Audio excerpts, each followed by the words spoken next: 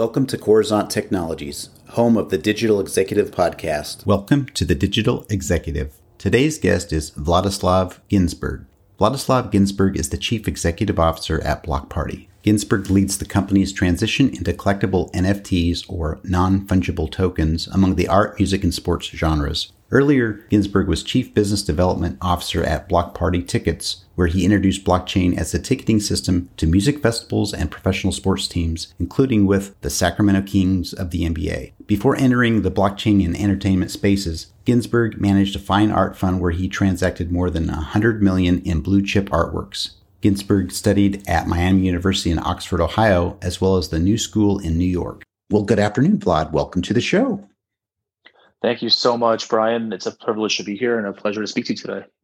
Awesome. I appreciate it. And this is a Friday, so we both have a lot of energy, probably a little bit tired from the long work week, but what's exciting is we're going to get into some blockchain stuff. So I'm pretty stoked about that. And so, Vlad, we're going to jump right into the questions. So looking at your background, you've been in venture capital, fine arts, blockchain, and now you're the Chief Executive Officer for Blockparty. Could you share with our audience what drives you and what has contributed to your success? Yes, sir. And thank you for such a thoughtful question. And, busy week and all, talking about all those things, venture capital, fine art, blockchain, that is what drives me. So it's a joy to talk about it any day. My background, I entered into the workforce out of college right around the time that the world was going to a global recession. So looking for finance work around 2008 seemed pretty daunting. And at my time in New York, looking around at all the things that I can do and finding work where I could in finance, I've always been interested in fine art. I've always been interested in collectibles. I entered into the fine art world, really working with the financial advisors to galleries, auction houses, high net worth individuals that collect art to help them evaluate their fine art as, where it fits into their portfolio of other assets. And I quickly became aware of the business of fine art and how these things are really truly assets as they live on somebody's balance sheet, as they live in their portfolio of investments, and yet they're never referred to as such. And I became very interested in the intersection of fine art as well as the business of fine art.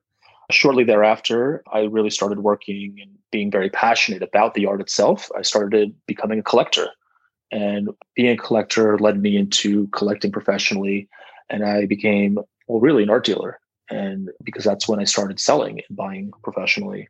Eventually, I came to combine a number of clients who were collectors into a investment vehicle and operated a fine art fund, which grew up to over $100 million under management, which was an exciting time because during these years, 2010, 2011, 2012, 13, et cetera, the contemporary art market was absolutely exploding. And from the point of view as a business person and collector, being around the business, catching up to the capital that was flowing into it was just fascinating. And learning about the business of collectorship and the business of finance in the fine art world is really a precursor to a lot of what's happening today in collectibles and art finding their way onto the blockchain. And we can talk about that in a little bit.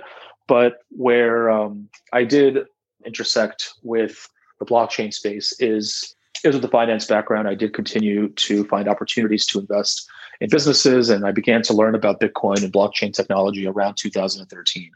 After a few years of learning and enjoying those things as a hobby, it was around 2016 that I became, passionate enough about this hobby that I began to explore blockchain as a career pivot. Great. No, I appreciate the transition you had to do. I know it's always hard coming out of school and trying to land that great job, but when the recession has hit, it's hard to traverse, and we appreciate the share of your story and how you got into this and the fine art. So, Vlad, as you know, everybody globally has had to make major shifts during this new normal, right? Could you share with us what you're doing to help your company stay relevant in this economy? Absolutely, Brian. And by the way, to your question of what drives me, keeping this company afloat is what does drive me all the time. We've been saying at Blockparty, and let me share more about Blockparty.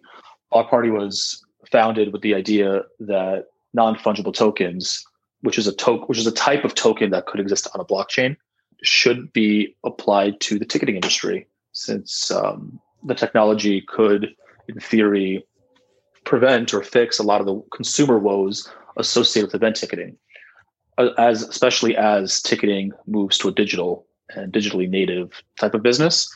And we expanded from ticketing to really art, collectibles, anything digital that could live on a blockchain around the middle part of 2019. So something that we were saying in 2019, as we were talking to all the same music festivals, artists, art galleries, sports teams, et cetera, is that your fans interact with your brand digitally all the time. And a lot of what these brands do is really visual and artistic in nature. Think about the musicians that go on tour and how much time and effort they spend on their stage design, how much time and effort they spend on the design of their merchandise, of posters, of all the paraphernalia that surrounds their brand. The same is true of sports teams and how much artistry goes into the things that they do to represent the team's brands. And by the way, the fans, in this case, the fans tend to be art collectors, and they don't really realize it. And that's something I saw from my experience in the fine art world as well as the music and events world. The price points are different. The objects they're collecting are different, but the collectorship looks an awful lot like each other in both cases. Fans save ticket stubs. Fans save a t-shirt from a concert they went to 20 years ago for 20 years. Sports fans are probably the greatest collectors of all, hanging on to ephemera from the year that their team won a championship or the pennant. I don't mean to, break the fourth wall here for our listeners, Brian, but I think you might be one of them. I think I saw in the background, you might be nursing a football, from one such season. Yep. Kansas City. The Chiefs. That's right. And so collectorship is alive and well outside of art, all across all sorts of verticals. And so a lot of fans have a physical football on a drawer somewhere, but a lot of fans, especially our younger fans, are mostly interacting with these brands on social media, are mostly interacting with these brands in digital formats. Gaming is big. And so we've been saying since 2019 to everyone that'll listen to us that there's a way to monetize that. There's a way, because they're not monetizing Instagram and they're not monetizing these digital means of communicating their brand. But there's a way you can do that. A blockchain can help confer original ownership of a digital asset. And so what we were hearing back from a lot of these brands was, hey, that's great, but every event is sold out. Our fans are engaged. Things are good. Let's talk. This all sounds very futuristic. Let's keep in touch. We had some success, of course. We had the privilege of launching the Sacramento Kings token for the Kings in 2019. That was exciting, and we were able to do a lot of interesting things. And actually, once this horrible pandemic hit, suddenly stadiums were empty, events canceled, postponed, etc. And the brands we were talking to were the ones that were trying to figure out how to stay above water. And they came back to us to be like, hey, wait a minute, how, now that everybody's at home, how can we engage our fans digitally? How can we sell something digitally that confers real value and ownership? And so while Blockparty is certainly not immune to the challenges of 2020, transitioning to remote work, building an MVP far from one another, and also losing a lot of our existing events business, we did find ourselves in a place now where there's a much greater actionable interest in what we do than there was before. Great. I appreciate the share on that and what you're doing to rise to the challenge during these times. And Vlad, I'd like to focus on the last question here, really, is because this platform is all about technology, and I'd like to kind of get into the blockchain. You're obviously leveraging some new and emerging tech in your tech stack. Is there something there that you might be able to share with our audience? Absolutely. And let's get right into our tech stack.